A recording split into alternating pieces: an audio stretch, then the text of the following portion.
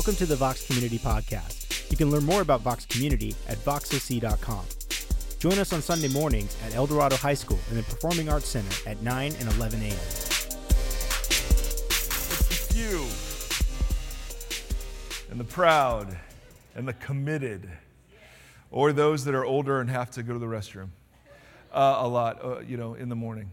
Don't know what that meant exactly. Hey, Salt, don't leave. I have tax stuff for you. Oh, you got it? Nice. Please, let's pray. Let's pray right now for a big refund, shall we? For me, let's just commit that to the Lord. Well, hello everybody, and by everybody I mean 40 of you. We're excited that you're here. You survived the fog. You sprung forward. How many people do you think? Let's see. They would have come if they missed it. When they would have showed up at 8? They'd show up in an hour. Okay, all right, so we'll mock them. Can we mock them together? Is that okay? If we just if a bunch of people come in at 10, we'll just be like, well, hello, Spring. So hello, Jennifer, and hello, Tim, my friend Tim, driving all the way up from Costa Mesa. I mean, that's a whole different part of California, man. Bless you. Thanks for being that committed. We came last night. You came last night and slept over? Okay, that's excellent. Oh, well, good morning. If you're new, bless you for coming on daylight savings time. My name is Mike, and this is a community called Vox, which is Latin for voice, and we're thrilled you're here. You can find us online at voxoc.com, and you can sign up for something called a New to Vox dinner, which is our joy of having you over to our place and talking a little bit about the community.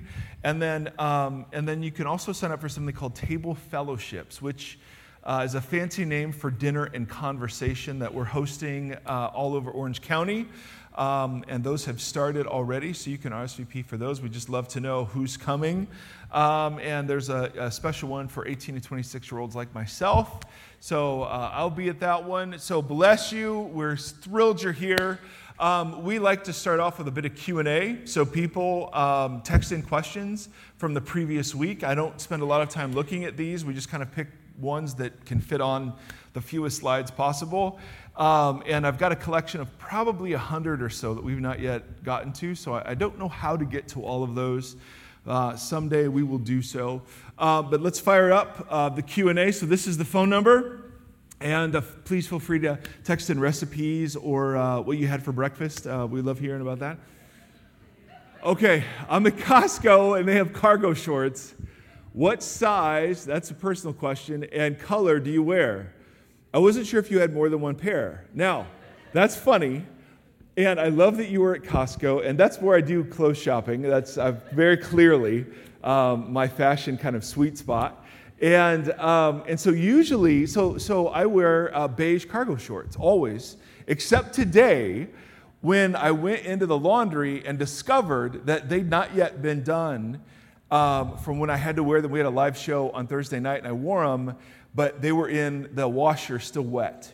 So imagine my horror when I had to pull out my only other pair of cargo shorts, and they're blue. And so I have beige shorts, and I have them in 3 sizes, just so you know, fat, super fat, and then, dang, I need bariatric surgery. These are kind of in the super fat range, but we're shrinking a bit. And frankly, I'm good. I wear one pair of shorts and I wear a couple of shirts, and I'm very happy in that sort of it's kind of the outfit, you know? I mean, if I wear something else, people notice.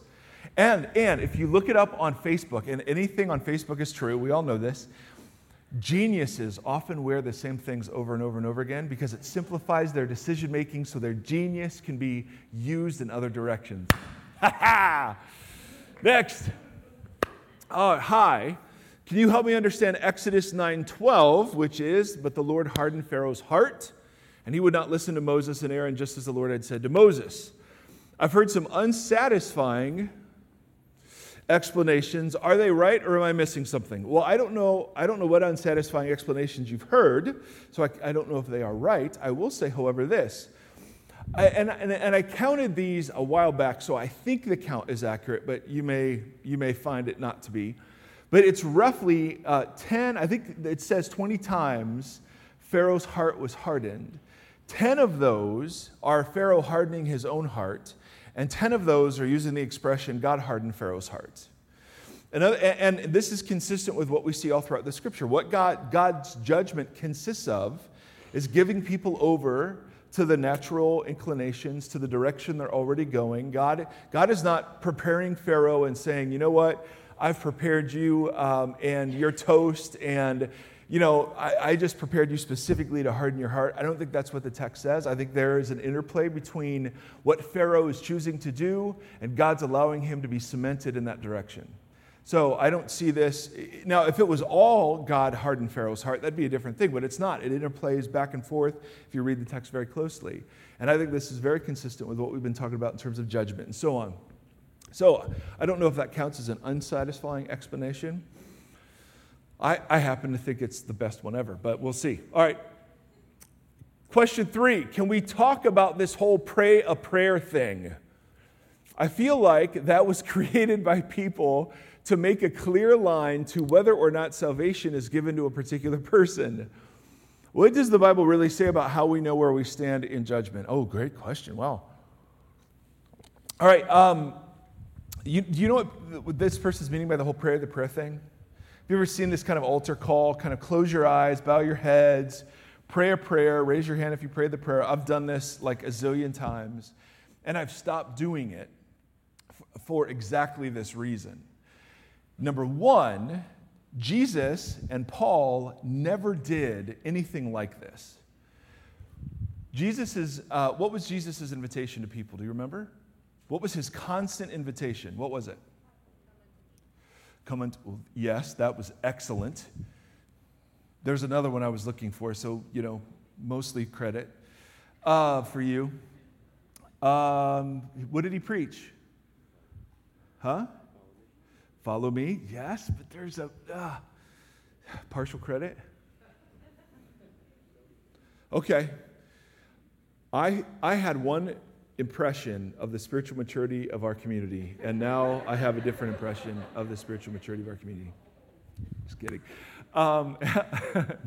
No, his message was always, repent, for the kingdom of heaven or the kingdom of God is now available to you, right? That was the summary of his message. And what that meant was reorient your entire life around the fact that in the person of Jesus, the kingship, the benevolence, the grace, the majesty that is present in God's rule and reign from eternity past to eternity future is now available to you without the intermediaries getting in the way. That was the message Jesus preached. Now, if a prayer expresses that, then of course, that's a wonderful prayer.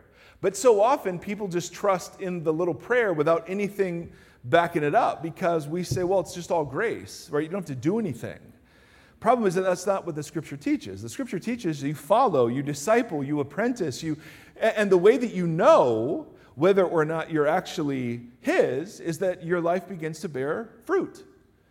And fruit consists of not only internal transformation, right? Love, joy, peace, patience, but external behavior. And so we talked about this last week, right? It's not just the cross for us, it's the cross in us. It's not just salvation as forgiveness, it's salvation as transformation and restoration. And so, in the same way, I don't ever wonder if I'm married because my whole life has been oriented around this other person. I don't wonder whether or not Jesus is the one my life is oriented to, and I'm not judging that on perfection. I'm judging that actually on a whole trajectory of life up till that point. Make sense? So the pray the prayer thing, I've seen power. I've seen God use that. Of course God uses that stuff. Absolutely. But I think there's some truth to the idea that, hey, well, we had... So I've said this, and I'll hear people say this. Well, we had 100 people accept Jesus. And what they mean by that is we had 100 people repeat a prayer. And who knows whether that was true or not? Who knows whether that will bear fruit or not? So for the early church, the marker was baptism. And they wouldn't let you be baptized unless you went kind of an undergoing, unless you underwent like a rigorous examine a rigorous testing, then they would baptize you. And that was, it was the community that baptized, not just community that prayed a prayer. Make sense? All right, I'm 2 minutes over. Done. All right, we're going to lead with teaching today. We're leading with teaching. And you know why, Carolyn? Because you're sleepy. And we figure, you know what? If it's singing, there's no singing. So it's teaching right now. And you guys will make you even more drowsy. So we're very excited about that. So here's what we're going to do. We decided Easter's coming. And before we turn the corner into Easter, we decided we wanted to spend a little bit of time because we've had a lot of new people. We wanted to spend a little time refreshing the 3 convictions that Vox is built on. Church is to be the safest place to talk about anything. The church's posture to the world is love of service and not judgment. And the church should lead the way in capturing the hearts and the minds of the next generation. And so we want to spend just a week on each of those, and then we'll flip to Easter, and then we've got some stuff after Easter planned. I don't know what that is yet, but I'm sure God knows, and I'll be very excited to find out what that is. So we want to talk about this whole safest place to talk about anything. That manifests itself in the stories we tell, in Q&A, in being very intentional about doubt and questions and skepticism, very intentional about being in pain or in process. We don't want to hide this. We don't want to dress this up. But I want you to see in Scripture, this is one of the most important spiritual disciplines that should be practiced as a community and has certainly not been embraced by most of the American church. So we want to look at a guy named Paul who, if you're into the Bible, is kind of a big deal. Right? He writes 2/3 of something called the New Testament. He was probably the most famous missionary and church planter. And it's very tempting when you study the life of Paul to almost over-idealize the early church, right? The closest church to Jesus. They were awesome. They changed the world. God used them magnificently. And some of them were really jacked up. Really jacked up. So you'll hear people like, let's get back to the early church. There are parts of the early church we don't want to get back to. And so Paul planted a church in a city called Corinth, and Corinth was the Las Vegas of its day. It was Corinth. To be a Corinthian was synonymous with being sexually immoral. To be a Corinthian was synonymous with having all sorts of excesses in your life. It was a huge, huge deal. And the reason was it was established by Roman freedmen. Roman freedmen, that sounds like a person. Roman free men who had served in the military or had been granted Roman citizenship, and a colony was established, much like Philippi, that became a cultural and economic powerhouse.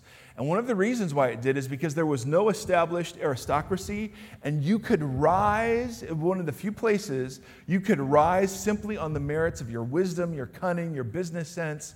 And so in Corinth, what was rewarded more than anything else was power. And power was expressed in boasting. Power was expressed in achievement. Power was expressed in social standing.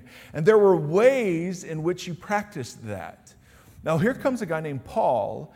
Paul plants a church. It initially has success, but then it starts running into problems. Here's some of the problems.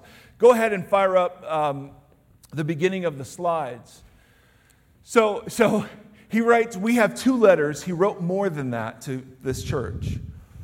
In the second one, he lets us in on the fact that his church was actually demanding proof that Christ was speaking through him. Okay, so here's Paul, like the guy who met Jesus on the road, the guy who has visions, the guy who's leading the way into the non-Jewish world. And people were going, really? Is Jesus really speaking through you? Or next, in this first letter, he says, my brothers and sisters, some from Chloe's household, remember the church met in homes, they've informed me that there are quarrels among you. Shocking that the early Christians disagreed with each other. And what's even more shocking is they disagreed over who their favorite teacher was. Who does that? Right? What kind of nonsense? I'm so glad we were more mature than this. Right? Evidently, they loved personality. So one of you says, I follow Paul, right? Paul planted the thing. Another of you says, well, I follow Apollos. Apollos evidently was this really sweet orator, right? Unbelievable speaker. I love the way that guy teaches. It really feeds me. Another says, I follow Cephas. Cephas was Peter. Peter walked with Jesus. Are you kidding me? Paul met him in a vision. Who knows what that even means? Peter was actually on the road with Jesus. And still another, I follow Christ. Right? So he planted a church, and the church is totally divided over human personalities. Shocking. I know. Next. And then Paul even says, when I came to you, I did not come with eloquence or human wisdom. What were the things that Corinthians valued? Eloquence and human wisdom. He did not come with those things as I proclaimed to you the testimony about God. For I resolved to know nothing while I was with you except Jesus Christ and him crucified. I came to you in weakness with great fear and trembling. Do you think the Corinthians respected that at all? Weakness and great trembling? Hello? No, absolutely not. I had one version of how spiritually mature this community was, and then it just... My message and preaching were not with wise and persuasive words. What did the Corinthians value? Wise and persuasive words. But a demonstration of the Spirit's power. Next. Later on in the same letter, am I not free? Am I not an apostle? Have I not seen Jesus our Lord? Are you not the result of my work in the Lord? Do you see how defensive he's having to be against the church he planted? Even though I may not be an apostle to others, surely I am to you.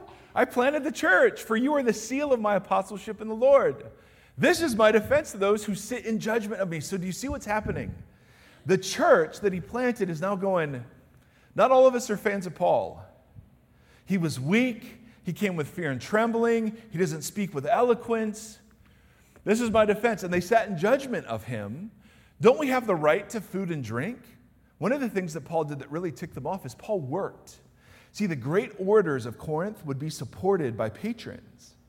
Paul didn't want their support, so he actually worked a menial job that was a cause for the Corinthians to see him as a teacher of little reputation. If he had to actually support himself, that meant he wasn't a good teacher. So don't we have the right to take a believing wife along with us, as the other apostles do and the Lord's brothers and Cephas, again Peter? Or is it only I and Barnabas who lack the right to not work for a living? Right? Do you see how defensive he is? Correct? Now, this blows up by his second letter when, and I know this is so weird to say, there were other super apostles. They called themselves super apostles who came into Corinth and were dogging on Paul. So, super apostles. So, it's not just that they sat in judgment of him, but there were other apostles preaching a different message who were now undercutting Paul's authority. Okay? Are you getting a picture for like how crazy this is? So, a culture that loves power and strength and eloquence and wise words, and a man who was none of those things. And you see how the church became disaffected, and so other very powerful personalities, celebrity pastors, right, showed up, and the church was just wooed to them because Paul exhibited so much weakness. Now, just several more chunks of the Bible, and we'll get to kind of our point. What Paul does in response to these challenges is pretty instructive. So fire up the next set of slides, if you would. So Paul, in the second letter, begins to defend himself. By the humility and gentleness of Christ, I appeal to you, I, Paul, who am timid, that's what they called him, when face to face with you, but bold toward you in a way. In other words, when he's there, he's very meek. But when he's writing letters, he's very forceful. So they made fun of him for that. You are judging by appearances. If anyone is confident they belong to Christ, next, they should consider again that we belong to Christ just as much as they do. So even if I boast, now boasting, guys, look at me. I know you're tired. I can see some of you drifting. I don't blame you. Boasting is a key word in the Corinthian vocabulary. Boasting was how you let people know how awesome you were. Now, today we have social media for that. Back then, part of your oratory was that you would list your accomplishments before you would begin speaking. And I can't even give you a picture for how nuts Corinth was for eloquence and wise and persuasive words. All right, this was because it was all about social standing and climbing the social ladder. Huge deal. So when Paul begins to talk about boasting, the Corinthians loved the fact that the super apostles boasted. All right? And they were totally disaffected with the fact that Paul didn't. So even if I boast somewhat freely about the authority the Lord gave us for building you up rather than tearing you down, I will not be ashamed of it. Next. I do not want to seem to be trying to frighten you with my letters. For some of you say, his letters are weighty and forceful, but in person he's unimpressive, and his speaking amounts to nothing. This is what they were saying. It gets back to him that this is the Yelp review of Paul. His letters are weighty and forceful, but in person he's unimpressive, and his speaking amounts to nothing. Oh my goodness. Next. Another place, Paul says this. I do not think I'm in the least inferior to those super apostles. I may indeed be untrained as a speaker, but I do have knowledge. We have made this perfectly clear to you in every way. Was it a sin for me to lower myself in order to elevate you by preaching the gospel of God to you free of charge? I robbed other churches by receiving support from them so as to serve you. Next. I repeat, different section. Now, pay attention here. Notice what Paul does. He's going to start boasting. I repeat, let no one take me for a fool. But if you do take me for a fool, then tolerate me just as you would a fool, so that I may do a little boasting. In this self-confident boasting, I'm not talking as Jesus would, but as fools do. So he's not only going after them and anyone who boasts, but people who love boasting too. He says, since many are boasting in the way the world does, all right, I'll boast. Here's my resume. Whatever anyone else dares to boast about, I am speaking as a fool, of course. I also dare to boast about. Are they Hebrews? So am I. Are they Israelites? So am I. Are they Abraham's descendants? So am I. In other words, I am Jewish. Not only Jewish, but like Jewish. Are they servants of Christ? And then he says, I'm out of my mind to speak this way. I am more. And then notice what he starts boasting about. I have worked much harder, been in prison more frequently, been flogged more severely, and been exposed to death again and again. 5 times I received from the Jews the 40 lashes minus 1. 3 times I was beaten with rods. Once I was pelted with stones. 3 times I was shipwrecked. I spent a night and a day in the open sea. I have been constantly on the move. I've been in danger from rivers, in danger from bandits, in danger from my fellow Jews, in danger from non-Jews called Gentiles, in danger in the city, in danger in the country, in danger at sea, and in danger from false believers. I have labored and toiled, and I have often gone without sleep. I've gone without hunger and thirst. I have known hunger and thirst, and have often gone without food. I have been cold and naked. Besides everything else, I face daily the pressure of my concern for the churches. If I must boast, I will boast of the things that show my what? So what's Paul do? In a church that loves resumes, in a church that was fascinated with super apostles and their impressiveness, Paul boasts about how unimpressive he actually is. He doesn't hide that. He doesn't pretend that that's not true. He actually leans in and says, and here's the point, my weakness is actually the proof that God is working through me. Do you get that?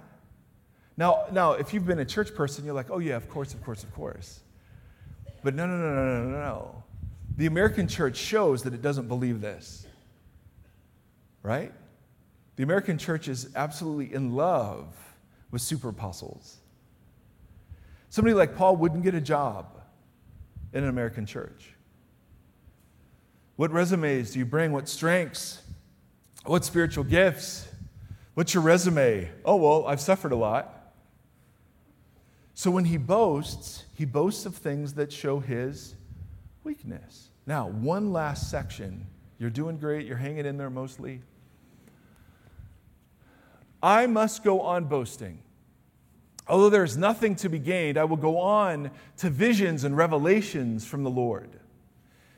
Therefore, so he goes on about the visions that he's had.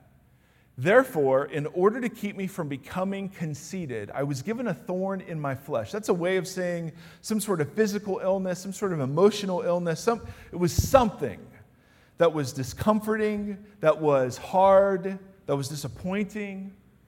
I was given a thorn in my flesh, a messenger of Satan to torment me. 3 times I pleaded with the Lord to take it away. And then here's this very famous verse. But he said to me, my grace is sufficient for you, for my power is made perfect in weakness. Therefore, I will boast all the more gladly about my weaknesses, so that Christ's power may what? Rest on me. Next. That is why, for Christ's sake, I delight in weaknesses and insults and hardships and persecutions and difficulties, for when I am weak, then I am strong. Now, if there is any section of the Bible that is more contradictory to the American way of seeing the world, it's that one. Right? Are you hearing the wind? Oh, I have this little fan. The Beyonce kind of look, again, is what I'm going for. Now, let me show you. We're going to do a little Greek, all right? You're like, man, we've done a lot of Bible. I'm sorry, so much Bible. My bad. I apologize. Let's do a little Greek, which is what the language was the Bible was written in, at least the New Testament.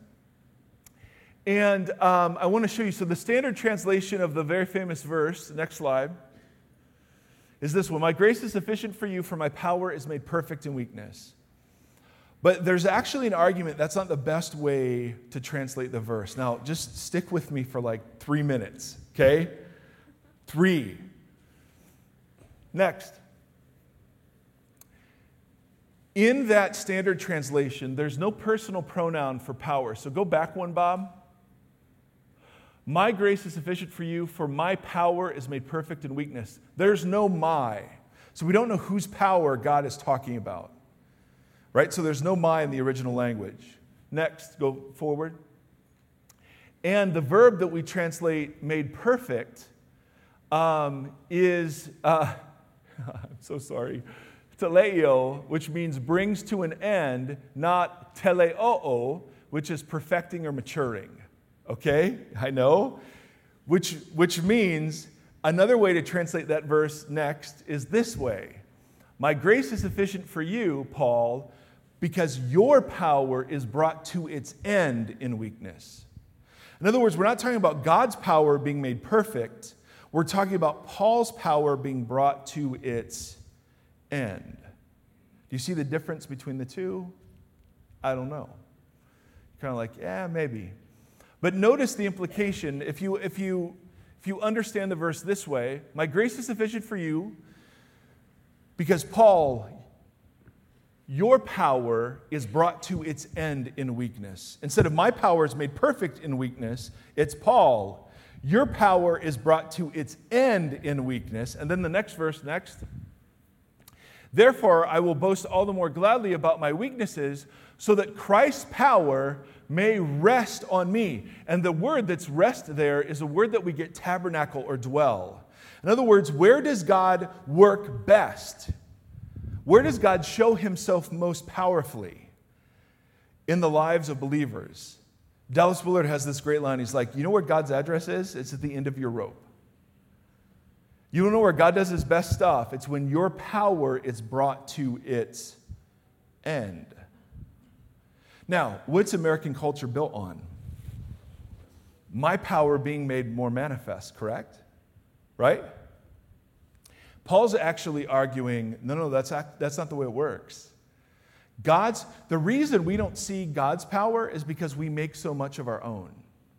Why is God doing his best work overseas? Because they don't have fog machines. And they don't have super apostles.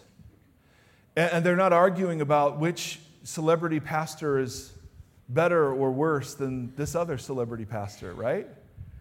The reason we don't see God's power is we make so much of our own, our next killer sermon series, and man, that was an awesome worship set, and oh, that was an incredible church, and God showed up, and you're just like, How about the believers that are like, they meet because they walk miles in a jungle to hide, and they meet with 7 other believers, and they just feel privileged to do it, right? I mean, which do you think God is God loves us all, of course, but if you're God and you're going to rest and you're going to show yourself powerful, you've got folks that welcome weakness and thereby welcome God's power. And then you've got folks who fight weakness with everything they've got. And God simply says, great. If you're so infatuated with great sermons and hip churches, now I'm not saying God can't use that. I mean, I hope this is a sermon and this is a church and that he uses these things. No. Small celebrity pastor. Not in stature, however, but other ways. I've done the celebrity pastor thing and I've done the big church thing. And I can say with 100% certainty that God can use, if he can use me, he can use anybody. If he can use you, he can use anybody. Hallelujah. But if you look at the trajectory of the American church and what has captured the hearts of millions of followers of Jesus, it is not weakness, it is strength, at least perceived strength.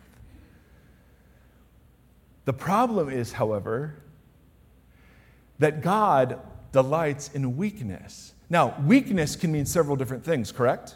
So, weakness can mean, well, we're mortal, we're limited, we're finite. There's an expiration date on all of us, right? So, weakness can just mean that we're human beings. We're made of dust.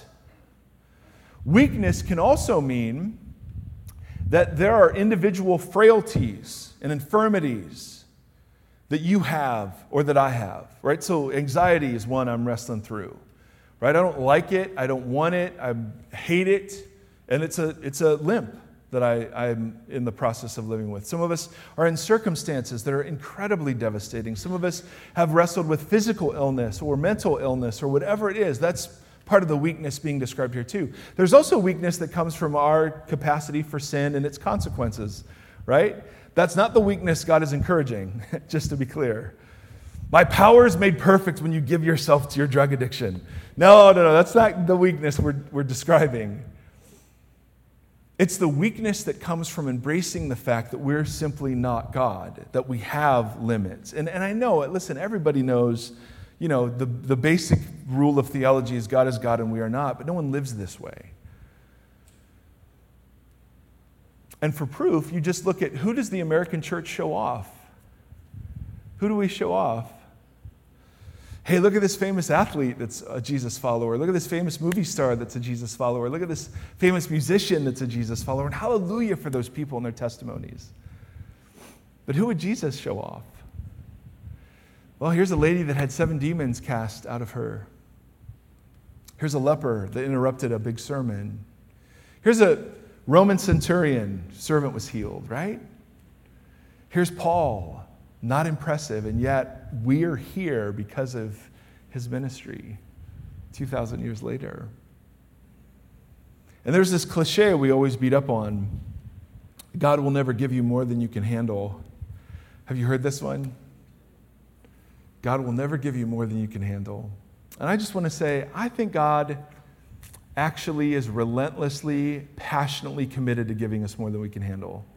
And that does not mean everything that travails us is from him. We talk about this. Nope, I don't think that's how it is. But when you study the kinds of people that God used, God has more need of your weakness than he does of your strength. I mean, think about it.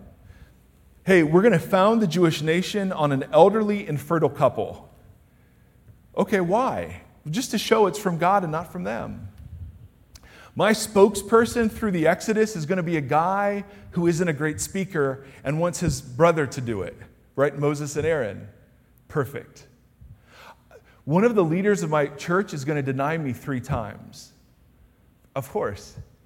And my missionary to the non-Jews is a guy who's so Jewish, he was killing Christians prior to his conversion. Oh yeah, and let me tell you about the guy I'm going to use to write the worship manual of the early church. Right, he had an affair, he murdered somebody. I mean, his family was incredibly dysfunctional and jacked up. Oh, and let me tell you about the 12 tribes of Israel. Let me tell you about the 12 kids that started this thing. Right? I mean, God delights in using the foolish things and the weak things and the things that are not to shame the things that are. So, why is it important to talk about everything and to tell really honest stories? Well, what are we boasting in? I mean, if all we put up here are superstars, if all we put up here are stories of victory, if all we ever talk about are things that are going great, then we just become another place where pretending is preferred. And the last thing that Jesus is interested in is the false self that we create for each other. The thing he's saving is the real self behind all of that pretending. And so we see it as a fundamental tenet of the community we want to be that we boast in weakness. Some of that weakness is the result of our own dumbness and our own mistakes and our own sin, of course. Some of it's not. And so we never want to be a place where you pretend. And for far too long, Christian communities have been places that require you to pretend to be accepted. And we are so utterly opposed for that. Why? Because God's power rests on those people who've come to the end of their own. And so we're really, really interested in misfits and outcasts and screw-ups. We're really, really interested in people who don't just sit there and go, man, did this feed me? We're really interested in people who are hungry for something that is a bit more real than just the prepackaged sort of thing that's common. And so we think it is absolutely important. Bless you. I have water.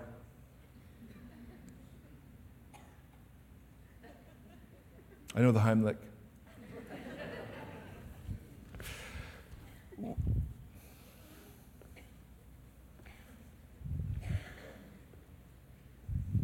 I'm sorry.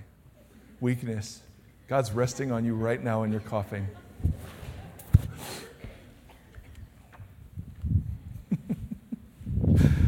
So we're not interested in being impressive.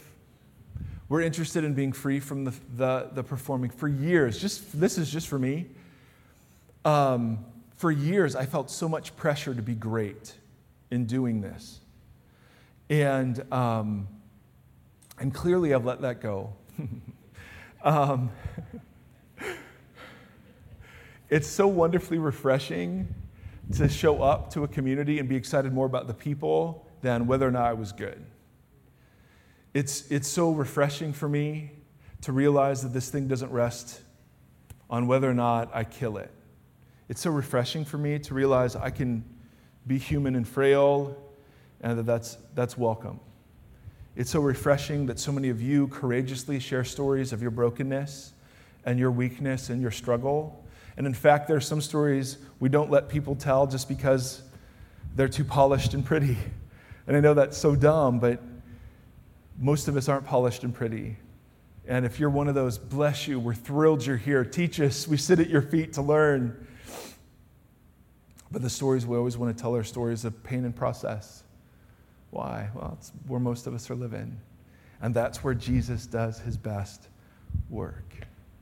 So, I want to pray, and we'll have Izzy come out, and we're gonna do some singing. And again, we always say this: we want to balance just permission. We don't want you to pretend. Don't feel like you got to stand or do whatever.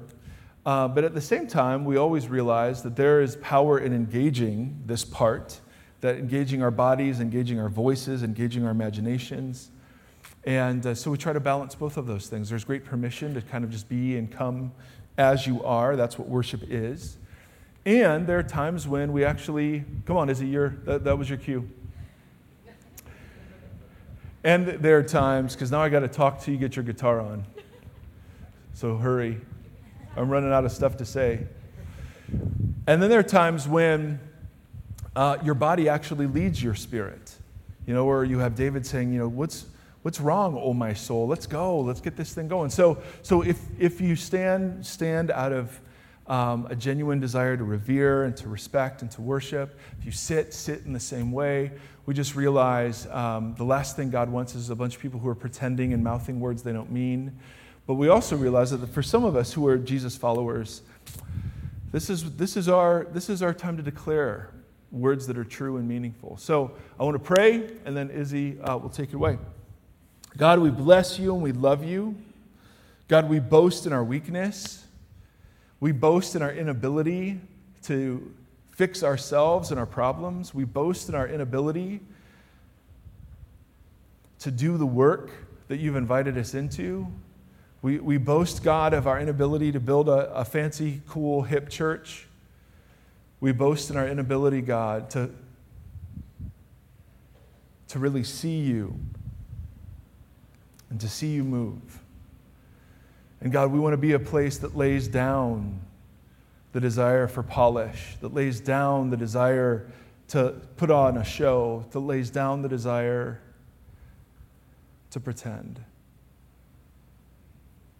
And so, God, would this be a place? Would you breathe into this grace and peace, that it truly would be safe for people to come out of hiding? God, would you rest in our weakness and show yourself strong so that you are the only one that gets the credit. We love you and we bless you. Amen.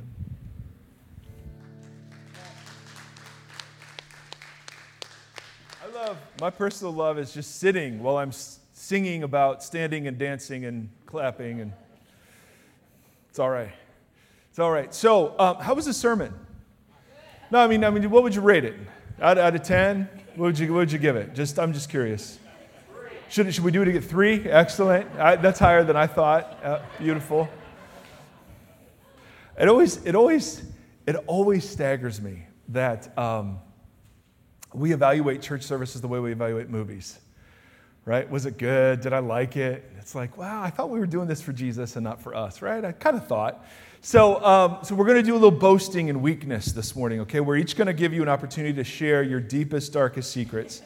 No, actually, we've got a unique story. This is David. David is, most of you know David. David is a pastor on our team. And the thing that has been really interesting, David is a guy that we brought in to do all kinds of things, but has lived this journey about being safe to talk about anything in ways that we've had a front row seat ever since we were sitting around my kitchen table dreaming about what would this church look like and what would it feel like and what would we want for it. And so anyway, this has been a long time coming, and we're grateful for your courage to share today. Thank you. I'm a little nervous, not going to lie. But I'm going to try to do my best, so I'm going to read it, because I think that's, for me, the best way of doing this. But hello, good morning. My name is David, and I struggle with seeking validation. For a while, I thought that I didn't have a story because pastors aren't supposed to have a story. We're supposed to have it all together. I guess my story starts, here it goes. I'm going to try to get through this without kind of getting all emotional. Too late. I guess my story starts off in my formative years when for some reason I was the kid that was recipient of name-calling, the hitting, and making fun of. I didn't know at the time that I was being bullied, but something definitely was wrong. This lasted from kindergarten to 8th grade, and it got progressively worse every year. When I reached high school, the effect of this abuse had begun to manifest itself in many ways. I became super insecure, recluse, non-confrontational, and afraid. Mainly, I became afraid of people. I never said anything to my parents because I thought to myself, they don't speak English, so what are they going to do to help? If I was to tell my parents if they weren't equipped to deal with this, what would I do if the bullies found out? There was no safe place to go for help. In high school, during lunches, I would literally try just to hide in the bathrooms and protect myself every day. It was hell, you guys. Hell. At the same time, I was involved in church. I grew up as a pastor's kid. Both my parents were in ministry and led a Spanish church near our home. However, the experience in church was somewhat the same at school. I was given this view of God that seemed to parallel the perpetrators at school. Growing up in the Mexican culture, the view of God was one of fear. I remember constantly hearing phrases like, Dios está mirando, God is watching you, or, ya ves, es castigo de Dios. It's a punishment from God if you get sick or if anything wrong is happening in your life. My view of God quickly became a view of God being dominating, revengeful, and harsh. The only thing I was able to do was to fall in line, follow the rules and formulas in order to get God's approval. I live in constant fear, convinced that my life was to be lived in submission to the stronger, more dominating personalities that I encountered every day, both from the kids at school and even God himself. My hopes and dreams became silent to those who had power over me. I became disappointed with life, with people, and with God. I was overweight, felt unwanted, unworthy, and insignificant. As I entered into adulthood, my experience as a child and teen had created a filter from which I saw the world. I became quiet, withdrawn, and very cautious. After college, after a brief stint as a public school teacher, for some crazy reason, I entered full-time church work. Because I thought that was what I was supposed to do. I entered this stage thinking that now as an adult, I would find refuge, a solace for my thoughts, views, and people in God. This time, things would be different. In the 17 years I've worked in church, there have been many great experiences, but many disappointing ones as well. Immediately, life consisted of putting together major church events, executing weekend services, recruiting people to volunteer, caring for other people's needs, etc. Although I enjoyed these aspects of church administration, I was told over and over again that I wasn't pastoral enough, that I was too administrative, non-empathetic enough. And yet most of my job responsibilities were about numbers, the growth, and pulling off the biggest and best events possible. I just couldn't win.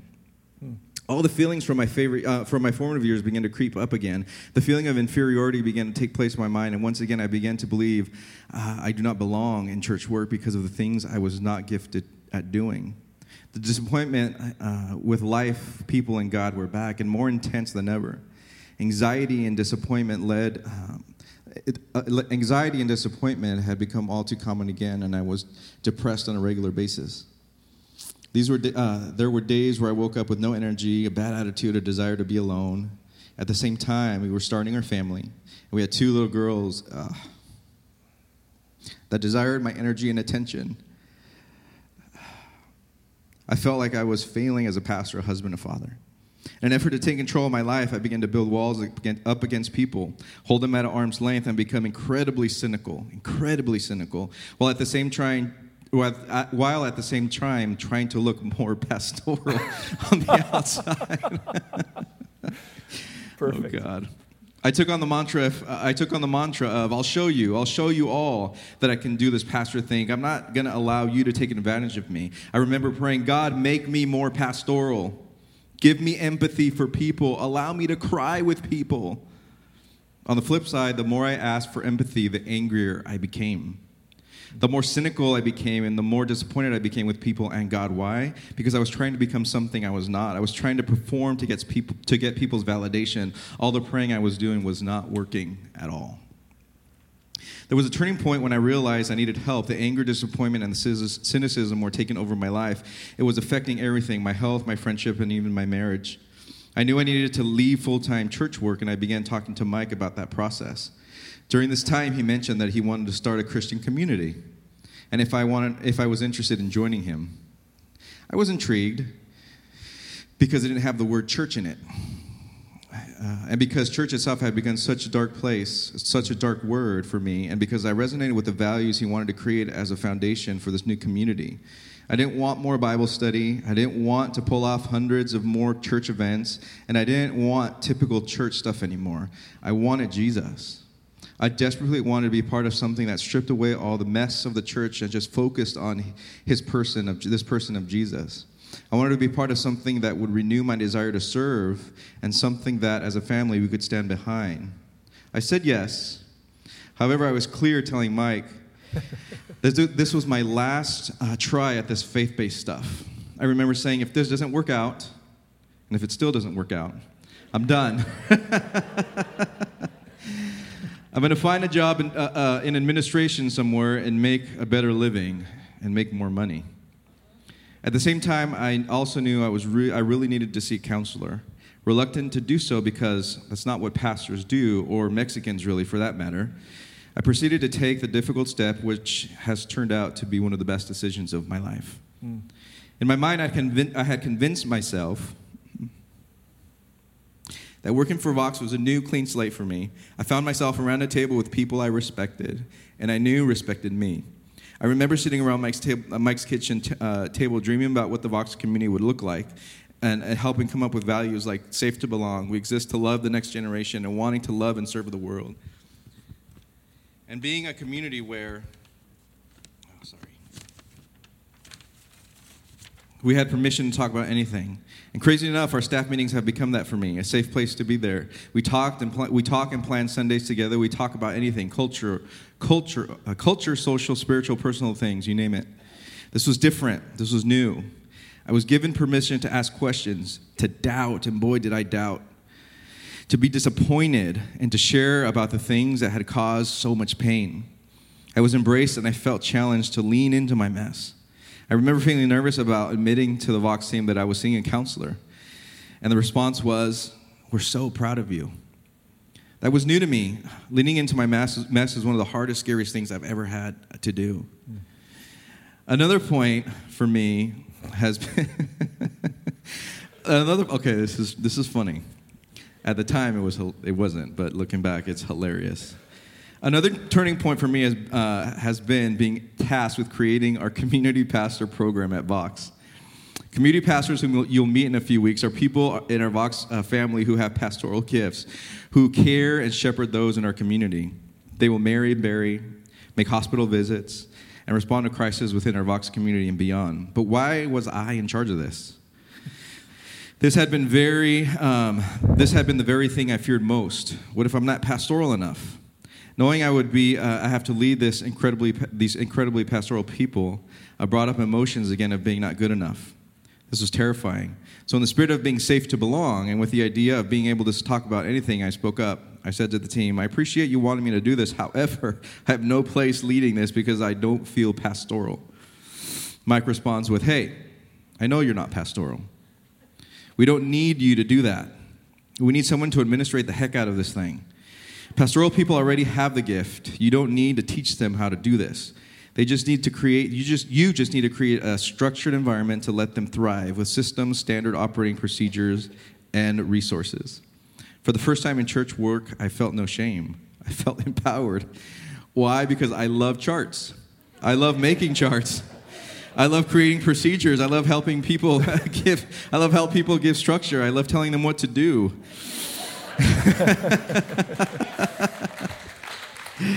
I love bringing order to chaos. I was given permission to be and to do the things that I thought I couldn't do in a church setting. I still serve within my gifts. I felt validated. I'm still in process. I still question. I still doubt and fear a lot. I still have dark days. But for the most part, for the first time, I feel optimistic, which is new. I'm giving people the benefit of the doubt. I'm learning to forgive, and finally I'm seeing Jesus in such a different light. The Jesus I knew in my youth, when I was hiding in bathrooms at school and fearing the wrath and retribution, is not the Jesus I know now. The Jesus of grace, of being for me, and for just being beautiful is so much more attractive and real. And seeing him this way is mainly because of the grace that has been extended to me at Vox. By giving me, even as a pastor, permission to be myself, permission to be in process, to be safe, to belong as well. This to me has been incredibly healing and is bringing me to a better perspective of the true heart of God. Come on. Thank you. Love you, dude. Love you. Awesome.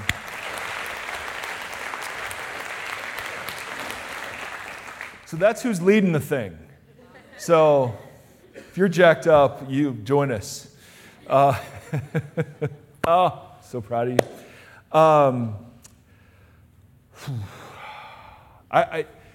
Working as a public and professional Christian is one of the most toxic things you can do for your soul, because you have a financial interest in pretending. And to be at a place and to be a part of a community where you can lay that down is so amazing. So it's a credit to you. I cannot tell you how and what joy I receive from you every week for doing what we're about to do together. It is the highlight of my week. It is when the community of broken people and weak people assemble to take the cup and the bread, to give themselves to Jesus and to receive by grace his gift, the gift of himself.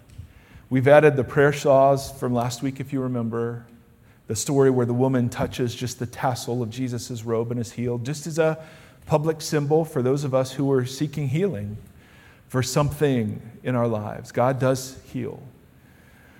And so to grab the tassel or to take a bit of parchment and to write down something that we can pray for, it's been a great privilege for us to do this, to roll those parchments up and to place them in one of those holes. We'll have two people over here that would love to pray for you if you'd like to be prayed for right now. Otherwise, our prayer team and our pastoral team will be praying for you during the week. For those of you who practice generosity, we have participation boxes around the room. We are incredibly generous. We have incredibly generous people, so that's for you if you'd like. But most of all, this is the time where we respond to what we've heard. This is our work time. This is when we don't just sit and passively watch and observe, where we give ourselves. And as always, all are welcome at the table. Doesn't matter if you have the faith of just a tiny bit or the faith that has been developed over a lifetime. Jesus welcomes you to the table. The table's not for people that are polished and put together, otherwise none of us would show up. The table's for the screw-ups, the misfits, and the outcasts. And so that happens to be all of us. So this is your time. We'll worship together, we'll sing, we'll participate in the Lord's Supper, and we'll be together as a family. So God, I thank you for the work that you've done in David, but in many of us, where you've brought us to the place where we can take a deep breath and exhale, and we can acknowledge that we're not perfect, and that we're broken, and that there's weakness, and that there's darkness, and that you do not condemn us.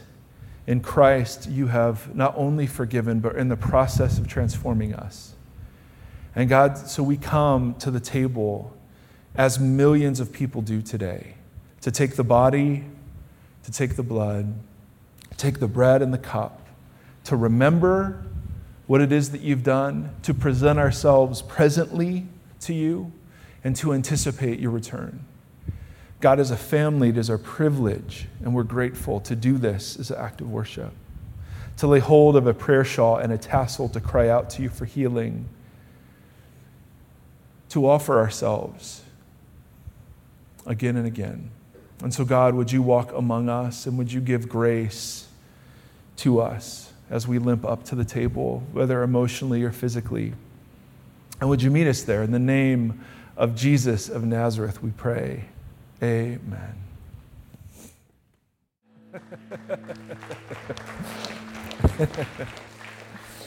Oh, my brothers and sisters, let us all take naps. I bless. You have a free nap day today. Whatever else you got to do, napping. Or maybe you're sitting here thinking, I just got one. It's fantastic. Thank you. So either way, stand up, my brothers and my sisters. We're out of here. You are now commissioned, if you are a follower of Jesus, as an ambassador and minister of reconciliation, bearer of good news that does not rest on your perfection or excellence, but rather rests in your weakness. One of the great ironies of ministry is that your limp is the occasion for your greatest blessing to others.